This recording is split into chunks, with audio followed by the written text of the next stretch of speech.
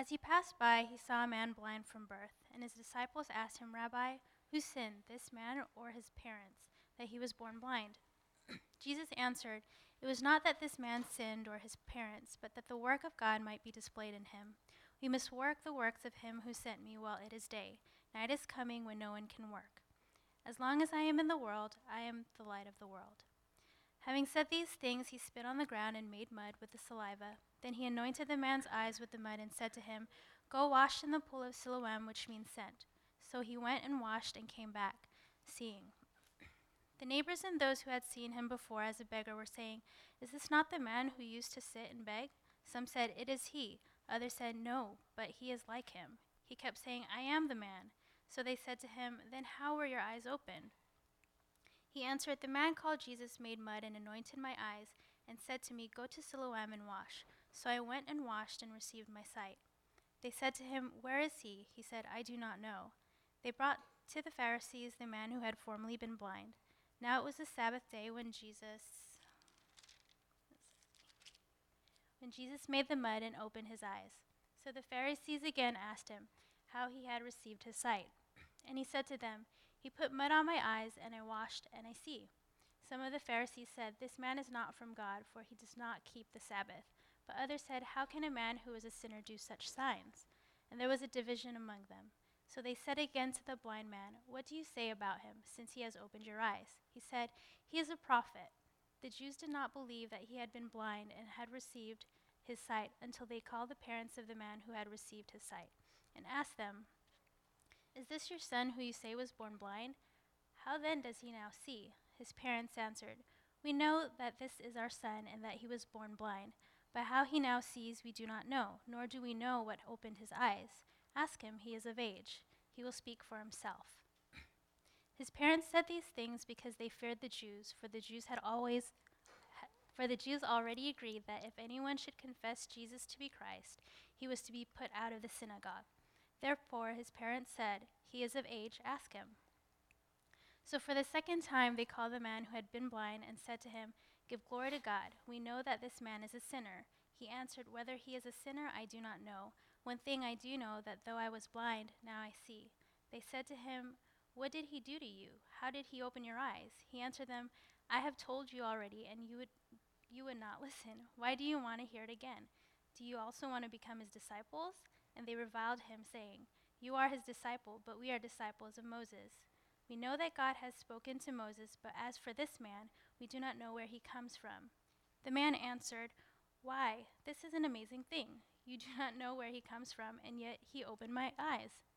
We know that God does not listen to sinners, but if anyone is a worshiper of God and does his will, God listens to him. Never since the world began has it been heard that anyone opened the eyes of a man born blind. If this man were not from God, he could do nothing. They answered him, You were born in utter sin, and you would teach us? And they cast him out. Jesus heard that they had cast him out, and having found him, he said, Do you believe in the Son of Man?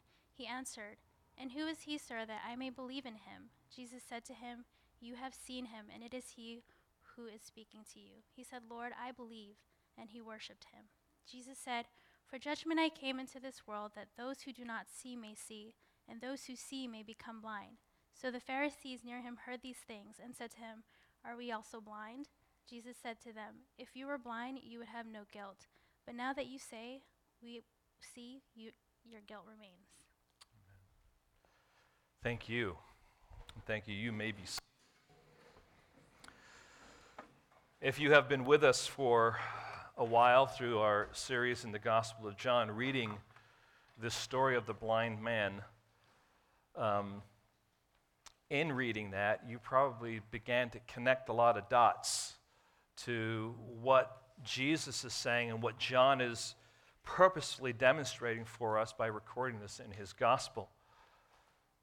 And I trust that our time in John chapter 9 today is going to be beneficial for us, and I would just encourage you to spend a lot of time reading through this yourself and making some of those connections and seeing what it is that God is seeking to reveal in this chapter based on the things that we've already looked at. Have you ever had the the experience of happening on someone whose face has been disfigured in some way. That's happened to me in places like the airport, in remote places on missions trips. It's happened to me at Safeway, and even standing in the line at Starbucks. I remember being at the airport in Moscow a few years back and seeing a woman pass by me, and when I first saw her, my mind was saying to itself, there is something out of place here. And then I realized her face was missing a nose. It's like my mind wasn't willing to register it because it was just not normal. And yet, the more I thought about it, I realized, she has no nose. And with these kind of encounters, we often respond or react by quickly looking away.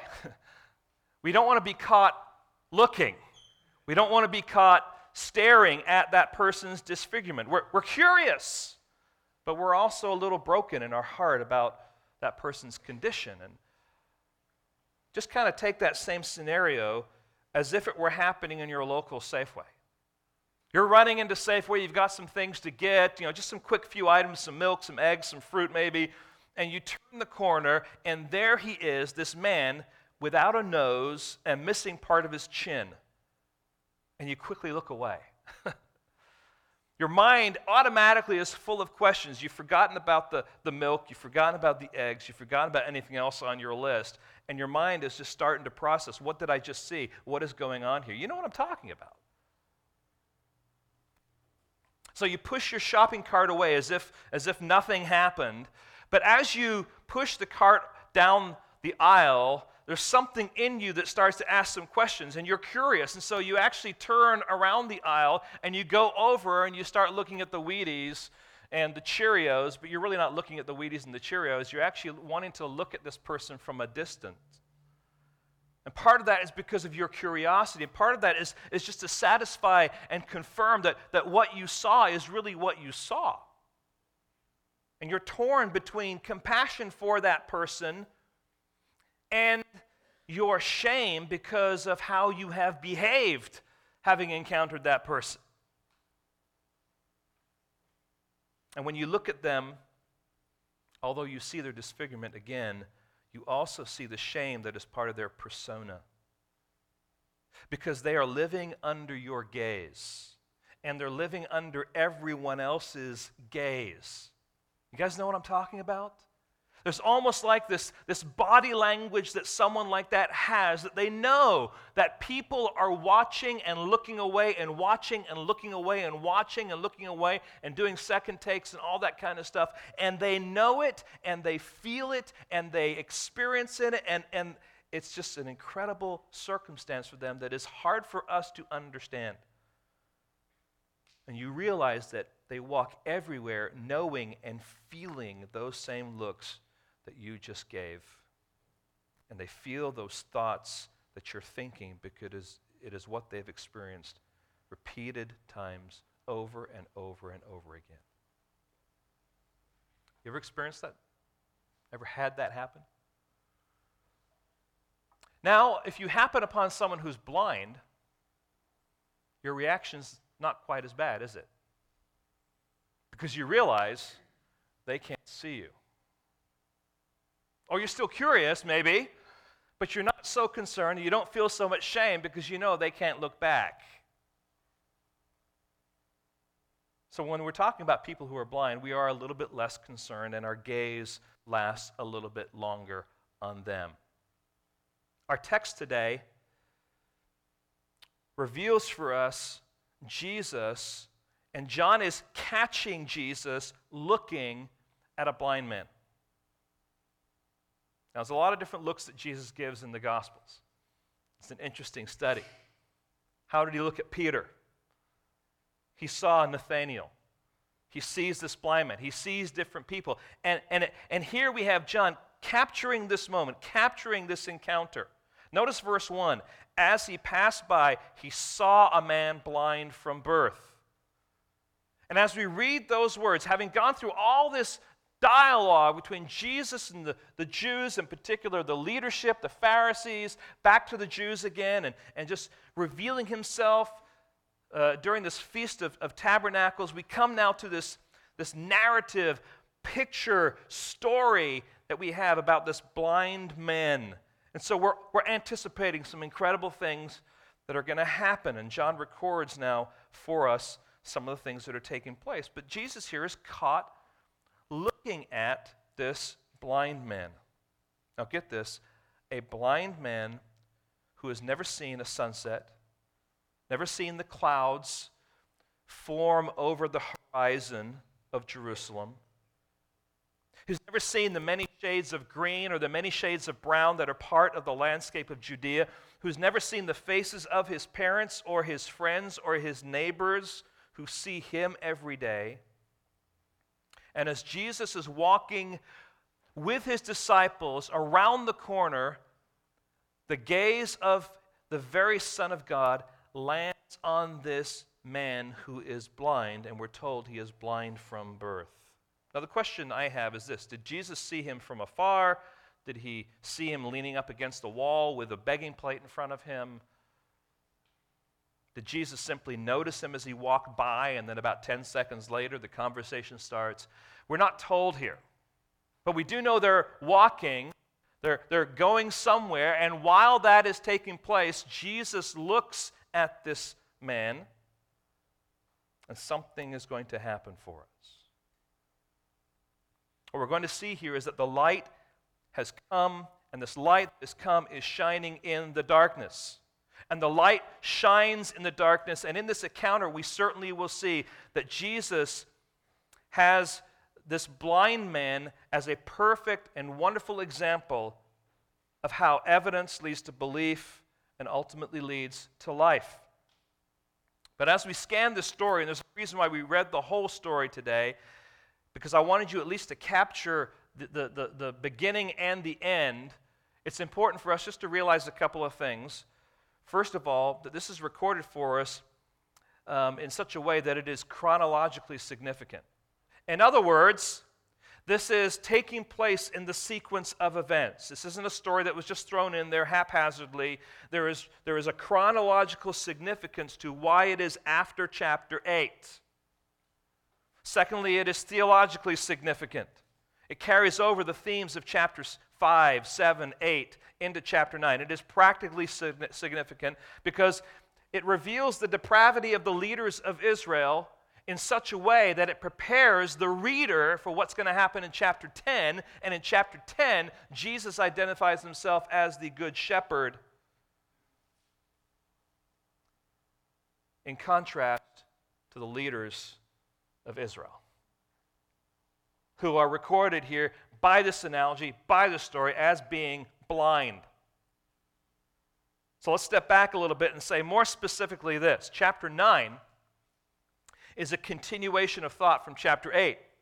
In chapter 8, Jesus reveals himself as the light of the world.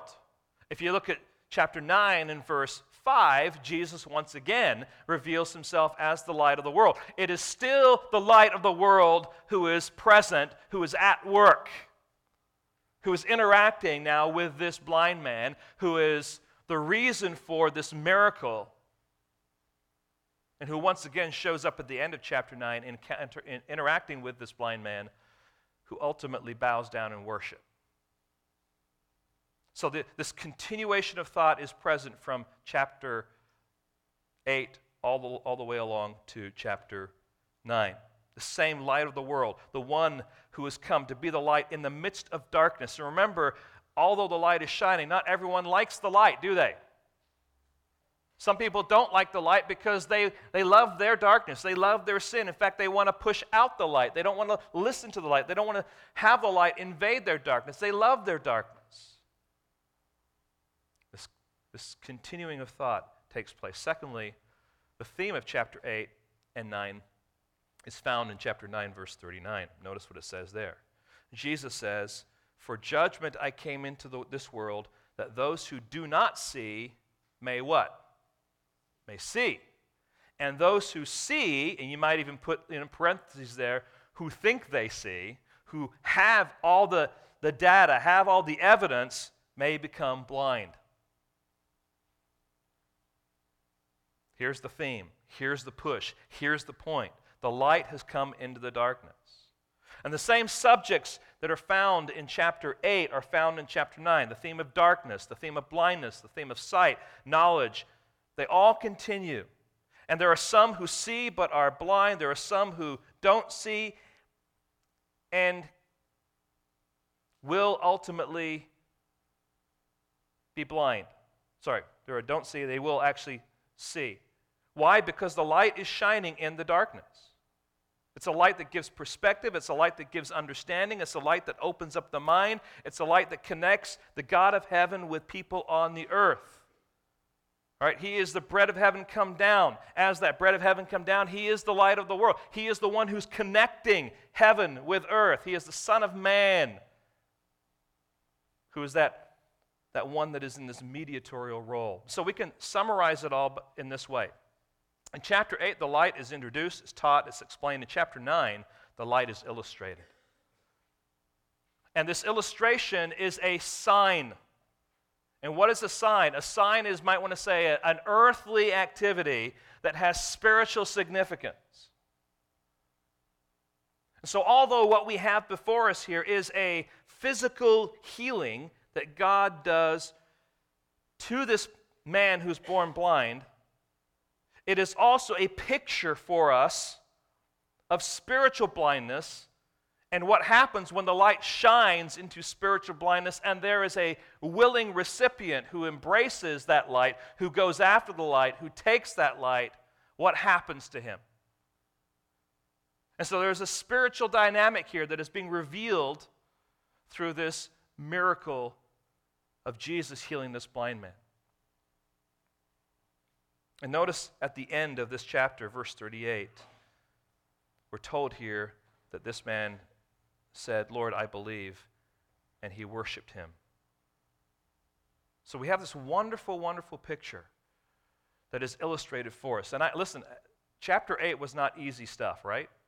We took our time, we worked through chapter 8, and there was this discourse that was going on. And so now John blesses us with this wonderful illustration to tie these themes together, to help us understand the kind of blindness that was present and the kind of ways in which the leadership of Israel was not willing to look, not willing to see, not willing to judge the evidence. And it's going to be revealed to us now in this narrative, not just in the first 12 verses, which are going to be our focus today, but in the last part of the chapter where there is a controversy. So today we're going to look at the actual miracle and the sign. And next week, we're going to come back and we're going to look at the controversy that results because of that sign and just see how God fleshes these themes out for us today. All right? So let's just pause for a moment right now and let's go to the Lord in prayer and ask that He would give us insight and understanding during this time. Lord, I just ask for your help. I'm your messenger. Lord, I desire to do your will. You have been at work in my heart, and I ask, Lord, that now what you have done, that your Holy Spirit, Lord, would work through, and Lord, that you would fashion and shape our hearts to be in conformity to your Son. You give us insight. You give us, Lord, a heart that is willing to be taught, and Lord, that you would strengthen us and enable us, Lord, to see the beauty of what it means to be one of your children. Lord, how you, the light, have shined your light into our lives, and Lord, the effect that it has had, as well as, Lord, just the reality that there are those who are remaining in blindness. And, Lord, the tragedy of that when the light is shining so brightly. So, Lord, help us today, we ask in your name. Amen. The first thing I would like to say is this, that I think this passage is teaching us, verses 1 through 5, the light presents the condition of this man. You might want to say the light reveals the condition of this man. Let's read those verses again. As he passed by, he saw a man blind from birth. And his disciples asked him, "Rabbi, who sinned, this man or his parents, that he was born blind?" Jesus answered, "It was not that this man sinned or his parents, but that the works of God might be displayed in him. We must work the works of him who sent me while it is day. Night is coming when no one can work. As long as I am in the world, I am the light of the world." So the question I want us to begin with is this: who is this man? Jesus happens upon him. Again, we don't know exactly how it happened practically, but Jesus saw him, and then the disciples must have also seen him, and they say, okay, I have a question for you, Jesus. Rabbi, who sinned? Who sinned? Well, we have to ask ourselves first, though, who is this man? Number one, he's described by John as a man blind from birth. That's very, very significant for the analogy here. He's blind from birth. Now, this is a significant statement, and it's verified by the testimony of his parents. Look at verse 20. His parents answered, "We know that this is our son, and that he was born blind." Well, who would know best but the parents, right? So he's identified as one who's born blind, but he's also, the evidence there is verified by these parents. Now, it isn't that he became blind at some age, as a child or as a teenager. He has never, ever, ever seen with his eyes. He doesn't remember what seeing looks like because he never has seen. He doesn't know what seeing really is. So he's never seen the mist on a rainy, hot day. He's never seen the flight of an eagle or a sparrow across the sky. He's never seen the smiles of those who are his family, or the expressions of a mother with a newborn child, or the amazing complex shape of a spider web. He's never seen that. Oh, he's heard about it. He may have touched it and felt those things, but he's never seen it because he was born blind. It's very, very significant. Secondly, he is described by the neighbors as a beggar. The neighbors come and, later on, hey, isn't this the one who was the beggar? So he's both blind and he is known in his community as a beggar. Those are two descriptions in the economy and worldview of Judea that are destitute conditions. The culture of that day asked the question, and this is why the disciples asked the question, is his blindness due to his own sin, or is this blindness due to his parents? And both were considered to be reasons why this condition may be true. And the result would be you look down on someone who is being judged by God or being plagued by God because of that sin. But then Jesus shows up on the scene. And he's described by Jesus, every time he interacts with Jesus, he's described as this man.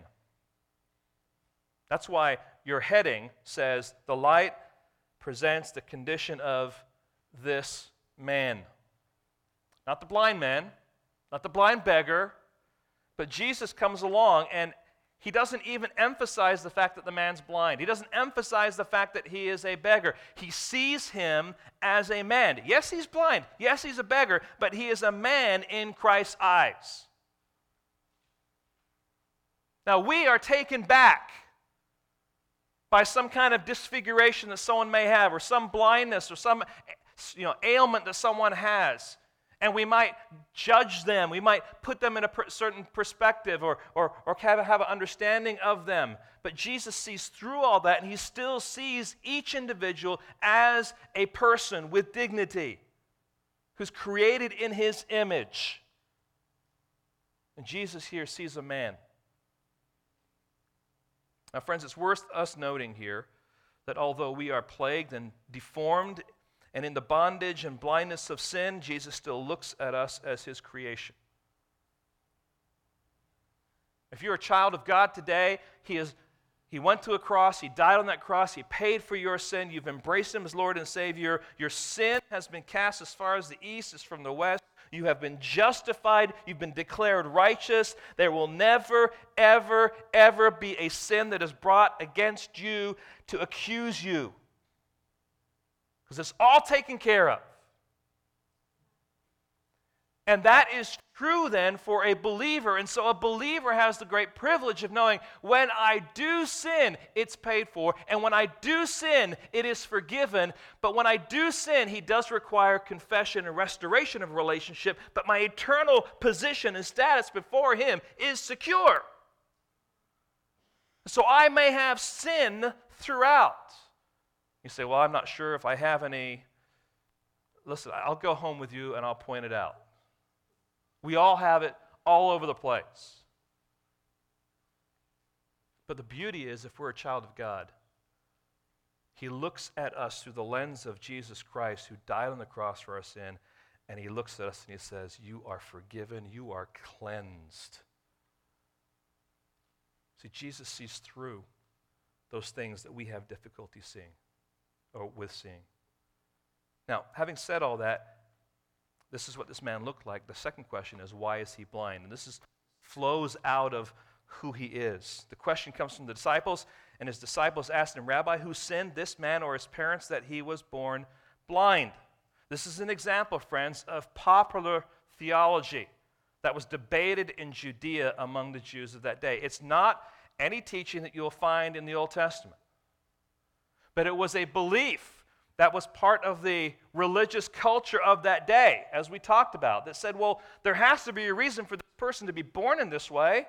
There has to be a reason for the blindness. This has to be God's judgment on there in some way. So the question is, either this person was born blind, and their thinking was that somehow in the womb he committed a sin that resulted in his blindness, or he is living with the consequences of the parent's sin that is now being, I want to say, meted out on him. But there's no biblical precedent for that kind of thinking. Now, the biblical truth is that sin has consequences. Agree with that? I mean, you're going to see that throughout the Old Testament, throughout the New Testament. It's all there. Jesus tells us in John 5:14, as he interacted with the paralytic whom he healed, if you remember that story, verse 14, afterward Jesus found him in the temple and said to him, see, you are well. Sin no more, that nothing worse may happen to you. We can go to all sorts of different examples to show that that is true. 1 Corinthians 11, verse 29 and 30, the Apostle Paul is speaking to that church regarding the Lord's Supper, and he says, for anyone who eats and drinks without discerning the body eats and drinks judgment on himself. That is why many of you are weak and ill, and some have died. In other words, there is a connection between their sin and their actual physical status. And sometimes, friends, you can't connect the dots between sin and consequence, right? We have to realize that that is true. We also need to realize, secondly, that when we sin, it does have rippling effects. Your sin does affect others. Now, you remember the story of Achan and the fact that he actually kept part of the spoils, which resulted in the armies of Israel being defeated and people dying as the result of his particular sin. And not only that, when it was exposed that he was the person, his family was affected by it, right? So that's not fair. But it's a warning to us that our sin does have rippling effects. Sin of Ananias and Sapphira. Were there consequences to them? They presented as if they were giving all of what they were supposed to give, but they actually withheld it. So it was the sin of lying. It was the sin of pride. It was the sin of withholding. These are all consequences that come because of someone's sin. So we know that sin does have its effect, and we must always be willing to ask the question, Lord, is any of my trouble the result of my sin? And if we can connect the dots, or if we really truly believe and see that my sin is fully or in part responsible, then we simply trust that God continues to be merciful, and He invites us to seek forgiveness once again and to rest in His mercy. So if you're a child of God and you sin and there is consequence that you're experiencing and you can connect it to a sin, you simply go to God and say, God, I have sinned. This consequence has happened because of my sin. Lord, forgive me. Restore my relationship to you. Help me to not do this again. And guess what? He promises that He will. And He reminds you that you are one of His children. So we want to make sure that we understand that sin does have its effects. But Jesus comes on this scene and He tells us something different. Now the reality is, friends, that more often than not, we cannot connect our trial, our difficult circumstances to any particular sin. It's easy for people to blame their parents, isn't it? It's easy for people to say, well, society made me do it. I remember one time in Buffalo when I was there as a youth pastor, they were interviewing some guy, and he was arrested for carjacking, and they asked him, well, why do you do this? He says, well, I had no choice. I lived in XYZ neighborhood. Huh? Living in a neighborhood left you with no choice? But that's what's pumped into people's heads. You're stuck because of the neighborhood you live in. No, that's not what God says. You are responsible for every decision you make. Now, other people may influence you. They might pump you with ideas, but you are responsible for your own sin. It's easy to blame some of your sin or your activity on some childhood experience. And I'm not saying that people don't have childhood experiences that are bad. But God promises forgiveness and restoration. He promises that in sometimes bad experiences, you might even be sinful. And how have you responded since that time? Have you been sinful in your thinking and your behavior and the things you want to do? There's all sorts of things that are there. This is all the result of sin, and it affects, it moves. I think of the story of Job. It's an example of popular theology run amok. The story of Job. Job is held up by Satan as being God's favorite puppy, so to speak, right? Look at him. Look at all the things that he has. We're told there was no one as righteous as Job. And basically Satan says, you know what? The only reason he is worshiping you is because you have blessed him and your hand is on him. Take your hand off of him, he will curse you. So God says, all right, I'll do that. And we know the story. To make it short here, he removes his hand, and he loses his health, he loses his wealth, he loses his family. I mean, he is not in a good way at all. And he has some faithful friends. When I say faithful friends, I mean, I really think that his friends genuinely were trying to sort through his struggle and to help him and to give him counsel. But the counsel they gave him was not, I want to say, counsel that would be from God. It was counsel that I would consider to be popular theology. And basically, here's what they said. Job, the fact that you are afflicted proves that you're a horrible sinner. In other words, these things are happening to you because you are a sinner. And God speaks up and he says, no, Job, your affliction was to reveal my glory. Now, we have a hard time not connecting dots to things, right? You know, you lost a job. Why did you lose the job? Well, is it because I didn't turn something in on time? Is it because I filled some paperwork out wrong? Is it because I had a Bible on my desk? Is it, you could go through all sorts of different reasons and try and figure it out. It may be that the business is just downsizing, and you know what? You happen to be a name on a list, and they cross it out. But somehow we want to connect all these different dots. But it's not always possible to do that, is it? Now, I'm making a point here, ultimately, to go back to this statement that they make, which is what we call the fallacy of a false dilemma. They give two options, only two options. Either he was born blind or his parents sinned. In other words, they've boiled down a whole sort of options to two. But there's actually another option here.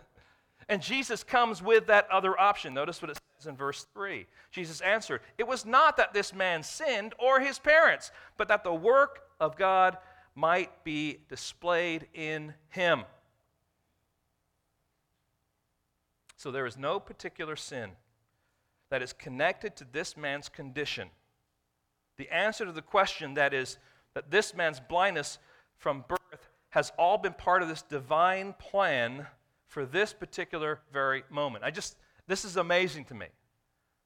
That God in his sovereignty worked out for his own glory, for his own purposes, that this man would be blind from birth so that when Jesus comes around the corner, he could use him in an illustration to those who were his disciples, to those who may be watching and listening, to those ultimately who will be reading the Gospel of John when it first went out, to understand what blindness and sight look like And then 2,000 years later, here we are studying this passage, and God continues to use this man's blindness for his own glory, so that God might be displayed in him.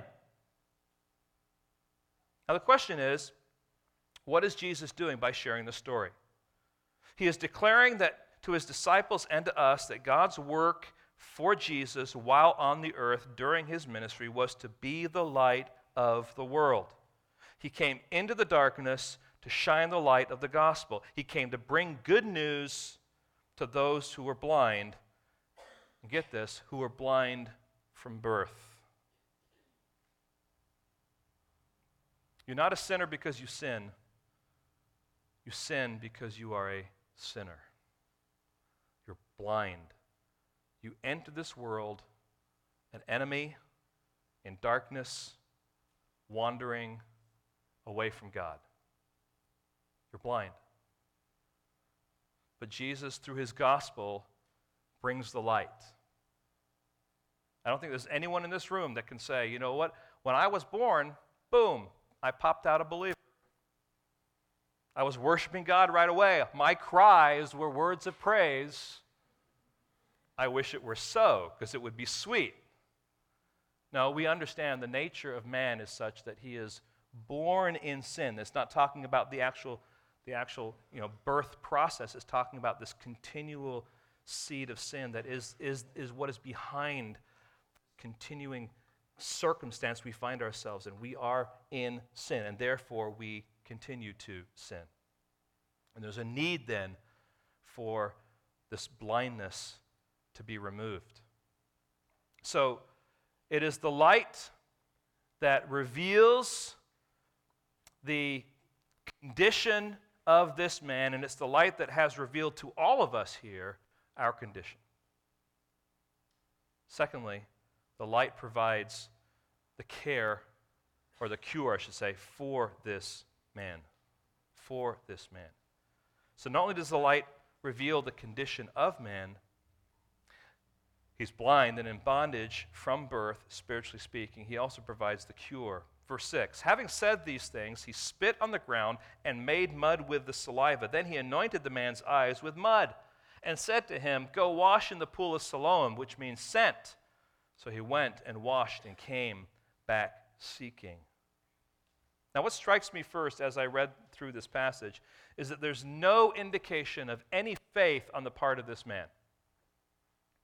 Jesus just says, go do this. Now you might want to say, the fact that he was obedient and did what he did was a demonstration of faith. Absolutely. But the reality is only God can make beggars worshipers.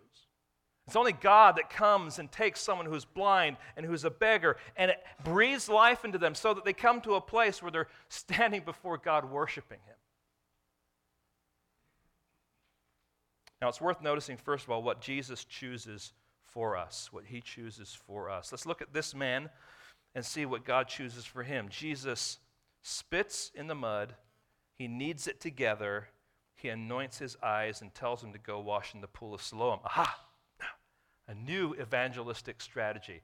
Let's start now this new spitting ministry, right? Is that what we're going to do? This is what Jesus did, and what would Jesus do? This is what he did. Therefore, we're going to copy what Jesus did, and we're going to spit in mud, and we're going to go up to people, and we're going to anoint their eyes, and we're going to send them and say, go wash, and pow, they're going to get saved. Now, obviously, I'm being facetious, but I'm doing that for a point. This is a story, this is a narrative, and it is describing for us in an analogy format a real healing, but also with a spiritual emphasis and purpose. And we must be careful that we don't allow what is descriptive to be prescriptive. What is described is not necessarily how it is always going to be. So we take the principle here and we seek to flesh it out, all right? What's going on here with this man is that Jesus, for this particular man, in this particular situation, is using a means to get him to the place of faith, to get him ultimately to the place of healing. God works through means. Now let me explain what means means, okay? If we were to listen to all the different personal testimony stories in this room, we would find out there's a variety of different ways that God brought you on a journey to the cross. For some of you, you came to the cross in the context of a Christian home. And you bowed the knee before God at a young age. And that is a beautiful thing. There are others of you that also grew up in a Christian home, and it hasn't been until maybe you were a young adult that you finally said, you know what, I've been fighting, I've been pushing aside, I've been doing all these things against God, and finally I am humbling myself before Him and I'm embracing Him as my Lord and Savior. That's me. That's what happened to me. When I was 16, I was a rebellious kid, but God once again revealed Himself, and finally I humbled myself before Him. There are some, it takes years of God working in bits and pieces along their journey, and they're struggling with doubts and fears and questions and all sorts of things, and it just takes a long time for them to ultimately get to the cross. And there are some it takes a month or two, and there are some that, boom, it's instantaneous. The point here is this, that God uses different means with different people. And we've got to be careful that we're not always kind of like cookie-cuttering the means. You know, you meet with twice and boom, they should be saved after that. Well, let's be patient. Let's allow the Holy Spirit to do His work. Here, Jesus uses means, ultimately, that were for the purpose and the benefit of this blind man. Now, the question is, what does Jesus then expect of us? He says, go, wash in the pool of Siloam, which means sent. So he went and washed and came back seeing. Now, He's not making him jump through hoops, necessarily. He ultimately is calling on this man to trust Him and to be obedient to His instructions. Now, in salvation, we do not bring anything to the table except our obedience, except our trust, except our longing for what He is giving us. So we don't work our way into salvation. We simply respond to this light that is shining. And it's not that the light is shining. It's like, oh, okay, now I can see. The light is shining and the light bugs. We're like, oh, I want that, right? That's what we're attracted to the light. We want to go to the light. We respond.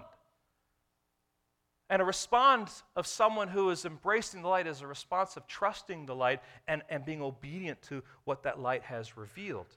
And that is exactly what we see here.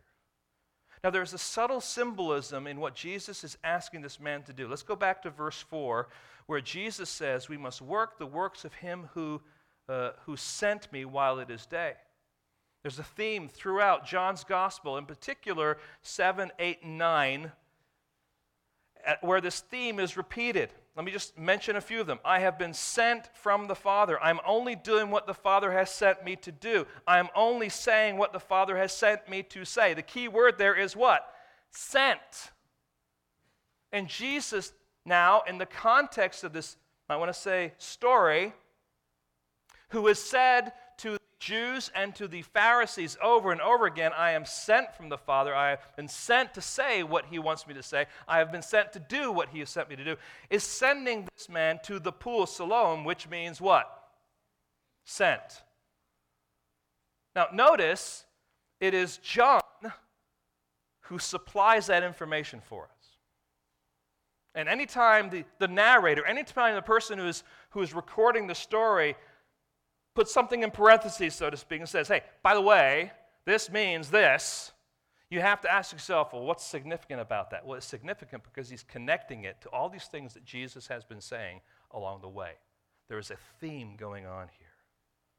He, the light of the world, the sent one, is shining the good news for the blind man from birth to listen to, that will ultimately result in his healing, and ultimately we see will result in his conversion and worship before the God of the universe. In the same way, Jesus has been sent into the world to shine as the light of the world, so that we who are blind might come to the knowledge of the truth, believing that that Jesus is God's promised Messiah, and that through His shed blood we can be reconciled to God. So the light provides this cure for this man. It's a wonderful picture. We're going to see it fleshed out even more over next week. But let's move on to this third reality, this third way that the light enters into the story and enters into the darkness. we find, first of all, that the light shines and exposes man's condition. The light shines also and provides man's cure, but now we have the great privilege to see this radical change that comes as a result of the light. The light produces the change in this man. And I want you to notice this radical change as it's revealed through these three different responses from the neighbors and those who knew him before, we're told there in verse 8. The neighbors and those who had seen him before as a beggar were saying, "Is not this the man who used to sit and beg?" Some says, "It is he." Others said, "No, but he is like him." So there's three responses. Is not this the man that used to... Now, people that knew you, or people that know you, and maybe have known your past, do they say, "Isn't this the man, isn't this the woman that used to fill in the blank?" Not that you want to fill in the blank, but you may have been known by all sorts of different things, but there is a change that has been taking place in your life, right? There's something different about who you are. And in this situation, it's pretty significant. What's the change? He was blind, and what? Now he can see. In this story, it's pretty radical, it's pretty out there, it's pretty clear for everyone to see. Another response is, yeah, this is the same man. There is a radical change that has taken place in this man. And many of those who know him or have watched his life see that change has taken place. But even with all that evidence, there are always those who have difficulty processing that evidence and believing that evidence. And so we do have one response here, that is these people, neighbors and friends, who deny that this is he. They say, "No, it's just someone who looks like him." Now, obviously, their assessment is going to be cleared up real fast. But this is often the knee-jerk reaction to radical change. It isn't really what it looks like. This is, they're just going through a season. It's just kind of a whim. It's just kind of a thing. And sometimes that is true. Parable of the Soils talks about that. People kind of have this, exciting experience with God, and they get religious and blah, blah, blah, blah. But the kind of change that we see here is blindness and sight. This is truly radical. But notice what this man says. He kept saying, "I am the man." And what's interesting here in this story is that this is in a Greek tense that means this, that this man is saying, he kept saying continuously and repeatedly, "I am the man." So as these neighbors are talking about, it's like, isn't this the person that, "I am the man"? Well, I think he is. Yeah, "I am the man." No, I don't think it is he. No, it's me. I am that guy. I was the guy down there. Yeah, that's me. That's me. That's me. I mean, he's just repeating it and repeating it and repeating it. That's the picture here of what's going on. And listen, friends, personal testimony is an incredible, powerful demonstration of change that has taken place in the personal life of an individual. This is what has happened to me. This is how I have been changed. Now, he doesn't understand all of it, but he does understand enough of it. Now, it leads the disciples, or not the disciples, but the rest of the people there, the neighbors, to ask a further question. How did this change take place? Notice verse 10. So they said to him, "Then how were your eyes opened?" He answered, "The man called Jesus made mud and anointed my eyes and said to me, 'Go to Siloam and wash.' So I went and washed and received my sight." What is he saying? He's just telling a story. This is what happened. I met this man called Jesus. He put mud on my eyes, told me to go and wash, and I did. And now I can see. No frills. No like story, well, I was born and, and no, just here's what happened. It's very simple. It's very plain. There's no frills. It's just simple evidence. In verse 12, then they said to him, "Where is he?" He said, "I do not know." Now, you got to think about what's going on here. This is a man who is blind from birth, who was approached by someone. Apparently, he knew this man by the name of Jesus, who anointed his eyes, sent him off to the pool. He'd never seen Jesus before. If Jesus were standing in the crowd, from his perspective, he wouldn't be able to recognize who he is. He doesn't know. All he knows is that I was blind, but now I see. We read that a little later. Verse 25, I was blind, now I see. That's what he knows. Now, it's just a wonderful, wonderful picture. It's Jesus that is the light, that has come, that is anointed, that is sent, and says, do this. And so when we, as those who listen to the light, listen to what he says, and the evidence is before us, and we do what he's calling us to do, radical change takes place. Now, radical change in this man was outward, it was seen, it was visible. But that isn't always how radical change fleshes out in the life of a believer. Now, certainly, we are regenerated. We are people who have had the good news radically come and affect our lives. We've been born again, are expressions that are used here. We are new creatures created in Christ Jesus. But sometimes the effect of the gospel on the life of a believer, of a new believer, is very, very much on display. There's an enthusiasm to the things of God. There's this desire to read God's word. There's a desire to be with God's people. There's a desire to come and be a part of corporate worship. There's a desire to actually say, well, how am I going to be obedient to this new master? There's definitely this public, visible kind of a thing going on. And I tell you what, it's exciting when we see that. But the same reality is that too often we are very attracted to that kind of powerful, on display kind of conversion. And we got to be careful there because, again, the parable of the soils tells us there are some who make a response to God in such a way that it's just like, wow, this person's real, but then the cares of the world choke them out. And it's evident by what happens in their life that this was not really deep-rooted faith at all. There wasn't a true conversion that took place.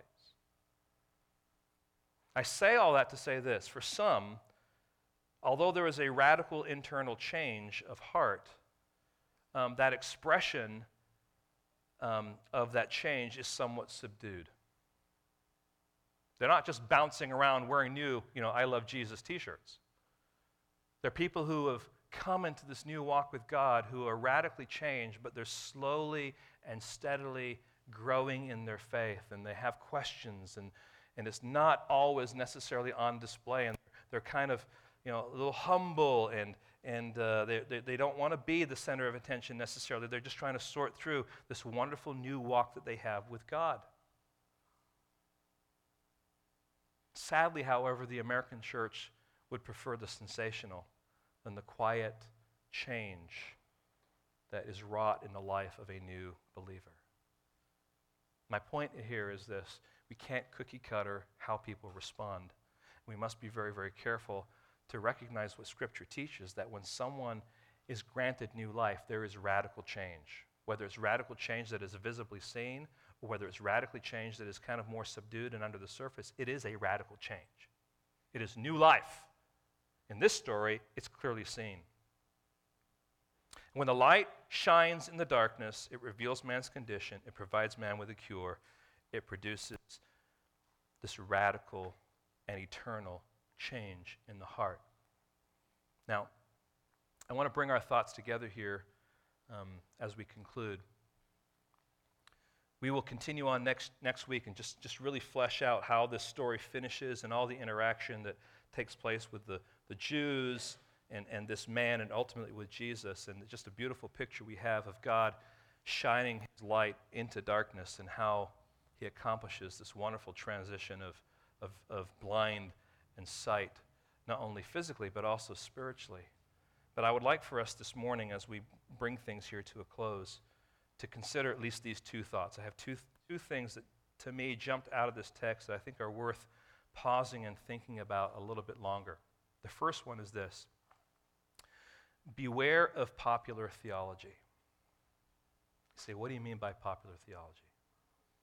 It's the kind of theology that you're going to find broadcast maybe on a Christian radio station, pumped by a Christian bookstore, spoken by Christians who are well-meaning, but really do not have a grasp and understanding of God's word and the statements and the things that are communicated ultimately can cause more damage than they can help. Let me give you a couple of examples. And I just, this morning, thought I need to throw a few out there, but remember the whole what would Jesus do thing? Popular theology. You could get a mug with what would Jesus do. You might even have a T-shirt with WWJD on it, right? Now, is it important what Jesus would do? Yeah. But you don't always know what Jesus would do. And so it became a slogan by saying, well, I'm going to do such and such. Well, see, Jesus would do this. Well, how do you know Jesus would do this? Are you confident? Are you totally positive and sure that that's what Jesus would do? And quite frankly, is that how we are supposed to approach the Word of God? Are we supposed to limit what we do based on the words of Jesus alone and His example alone? What we at least perceive as His example alone? Doesn't Paul have something to say? Doesn't David have something to say? Doesn't God have something to say through the rest of the writers of the Bible? And who ultimately is the author of Scripture? Is it not the Holy Spirit who is working through all that? Now, there's an element of truth there, but you can see how you could fall off in the ditch, and you could actually affirm something that you're doing as being this is what Jesus would do, but it not be true. Here's another one. The whole God is love movement, right? Is God love? Yes. Is He only love? No. It is one of His attributes. It is not the only one of His attributes. So what's the dominant attribute? Really? I would venture to say that His holiness is the dominant attribute. Because then His love is holy love. It is pure. You put God as holy on the back of your car and see what kind of responses you get. All right? Beep if you think God is holy, you know. It might be what? Beep, get out of my way, right? But see, there's this popular theology. Oh, yeah, that's fine. It's nice. Who wouldn't agree with that? And by the way, who is your God that is love? All right? Remember the prayer of Jabez thing? All right? Now, is there a prayer that Jabez gave? Yes. But the way it was presented and taught, friends, was not what was really revealed in Scripture. It was contorted to say something that it doesn't actually say and promised to be something that you could pray and automatically these things would be true for you. And it's like, no. It's popular theology. We often hear things like, forgive and forget. That's what God does. What? God forgets? No, I forget. I forget where my keys are. I forget where I'm going. I went to the kitchen today, forgot what I was doing there. You know what I'm talking about, right? God doesn't forget. He doesn't like go down a path and all of a sudden, oh, what was I doing with this person? I know I was doing something here. I forgot. No, God doesn't forget. He chooses not to remember, which means He chooses not to hold these things against us. Why? Because He has cast our sin as far as the east is from the west. I'm just giving you some examples. These are popular theology, stuff you hear bounced around. It's like, oh yeah, it's true, it's true. Is it really true? And that means, friends, that we must take time to truly be in the Word and to absorb the Word so that the Word of God can fashion and shape our thinking so that when these popular theologies crop up, we're going to say, well, that doesn't sound like this is what Scripture says. There's elements of truth there. Now, having said all that, I want to tell you about my friend. His name is Ivan Zablatovsky. He's actually one of the pastors that I taught when I was in Russia. Developed a good relationship with him. Ilya, do you remember him at all, Ivan? Ivan told the story of, Renee, you probably remember him too, right? He told the story of his youth. He was born with a club foot. He's actually from the Ukraine, from Kiev, Ukraine, and he's actually, they call him a missionary to Russia, although I can't tell the difference, but that's where he's at. He was born with a club foot, and as the story goes, during his younger years, he did have some variety of different surgeries to try and correct it, but that just wasn't able to be accomplished. He went through a lot of tests and different things, and in his teen years, he was brought to faith in Christ, and during that season, he started to interact with a church, and it was a Pentecostal church. And that church and the people in that church, well-meaning, desiring to be a help, said, listen, we want to pray for you because we know that you have this club foot, and we just believe that God can heal your condition. And we know you've gone through all these different struggles and trials, and we want to pray for you. Well-meaning, good intentions. So they gather together in someone's apartment, and they pray for him, and they pray over him, and they're praying for healing, and nothing changes. And they say, Yvonne, we believe that the reason God won't heal you is because you're lacking faith. You just need to have more faith, and he will heal you. So come back next week, and we'll do this again, and just do all you can to make sure that you are coming and you're trusting that God will heal you and that your faith will make you whole, okay? So they set up that time, and he just that week was just like, okay, I've got to dig deep and try and figure out this faith. And how do you create more faith, right? I mean, it's like, oh, I got to have more, all right? You're pumping. I don't know what that looks like, but so he goes in, and they pray over him again, and nothing happens. His foot's still clubbed. And they say, well, okay, maybe you didn't have enough faith, but maybe we actually believe that the problem is the reason God won't heal you is because you have some secret sin that you need to confess. So go home and search your heart and confess your sin and make sure that when you come next time that you're totally cleansed before God and that there's no sin there. And so they set up that time, and he went there and he gathered and they prayed over him and still his club foot just remained where it was.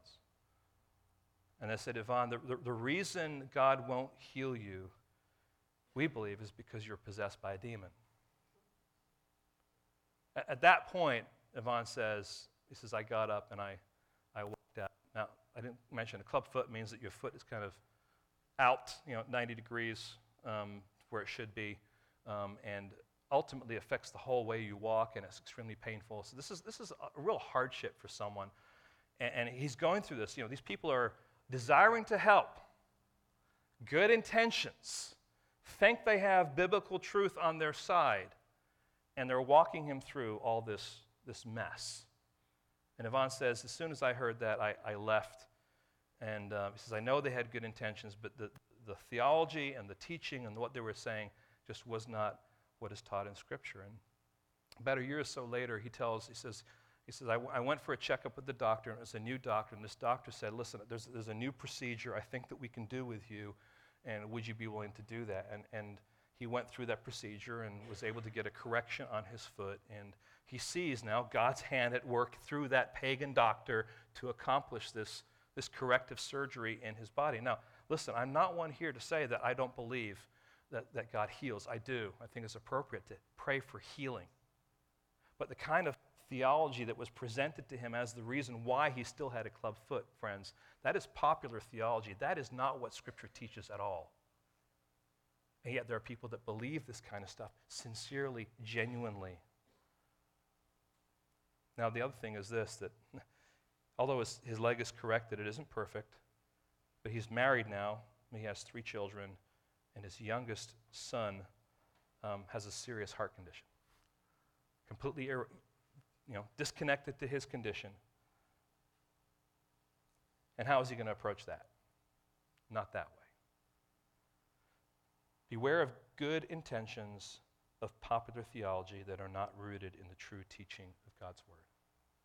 And friends, if you ever feel like you're drifting in a certain direction, this is why you have the body of Christ to kind of help you and to say, listen, I'm not sure how I'm supposed to approach this. I've heard this. And when you're going through difficulties and trials, you can be so desperate, you start to jettison things that you know to be true about God's Word and what God teaches because you so desperately want satisfaction. You desperately want resolve.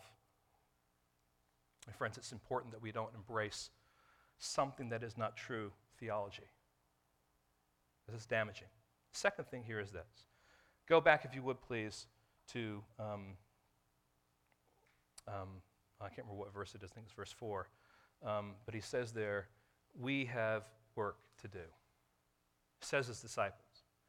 We have this work that we need to accomplish. There is still yet work to do. Now he's speaking to his disciples, saying, I am the light of the world, and we have work to do while it is still light, while we still are able to. That's the idea there. But I want you to turn to Matthew chapter 5 and verses 14 and following. Jesus identifies himself as the light of the world, but Matthew teaches us something that is parallel to that. Matthew 5:14 and following says this. Jesus is speaking now. He says, "You are the light of the world. A city set on a hill cannot be hidden, nor do people light a lamp and put it under a basket but on a stand. And it gives light to all in the house. In the same way, let your light shine before others so that they may see your good works and give glory to your Father who is in heaven." So Jesus, the light of the world, is now gone, and he has placed the responsibility on his followers to continue to be the light in the world until he calls us home, until he comes again, we can say. That is our responsibility. He has graced us with this responsibility to shine this light, to not hide the light. Now, it's absolutely incredible to think that we are carriers of the light. Now, we are not the light in the sense that we are not like Jesus, like we are Jesus, but we are reflecting the light in this world. We are the ones who are the light in this world, carrying the gospel, bearing this good news, bringing the opportunity of light into darkness. We are the ones who have the truth of the gospel that can take someone from blindness to the place where they can see. It's a great responsibility for us to have. What are we doing with it? There is an evangelistic edge that we need to see here from this passage. Now, friends, do we believe that the gospel brings sight to those who are blind? Do we believe that the gospel causes people who are in darkness to come to the light and to see? Do we believe that to be true? Do we believe that the power is there? I hope so. Maybe we are blind. Maybe we're starting to see. Maybe the light of the gospel is beginning to make sense in you. Maybe you are growing in your understanding of who Jesus is and what he came to do. Jesus has come into our darkness and he is shining the light. This is what we call grace. This is amazing grace. John Newton tells his own story about how God awakened him out of his blindness, found him, and breathed life into him. And it's that song that we know and we love, Amazing Grace. There's the cure, how sweet the sound that saved a wretch like me. There's the condition. I once was lost and now am found, was blind but now I see. There's the change. And it's all because of the light that is at work, shining in the darkness. Lord, help us today to consider these realities, to see in this blind man a picture of our own condition, a picture of our own need, a picture of the wonderful goodness and benefit and results, Lord, of conversion. But it's, Lord, all because of you being the light of the world. Help us, Lord, to consider where we stand before you. I ask, Lord, if there is anyone here that is still walking in darkness, that is blind, that your light would begin to shine, their hearts would be softened, Lord, and they begin to see the beauty of your gospel. And Lord, I ask that we who have come to know you would not just try and live our lives now with our own eyes, but Lord, we would place on our eyes, Lord, the lens of your gospel and your goodness and your purpose, and we would live in such a way, Lord, that we would truly be worshiping you with our lives. So Lord, help us today to celebrate sight, to celebrate life that only comes through you, we ask in your name. Amen.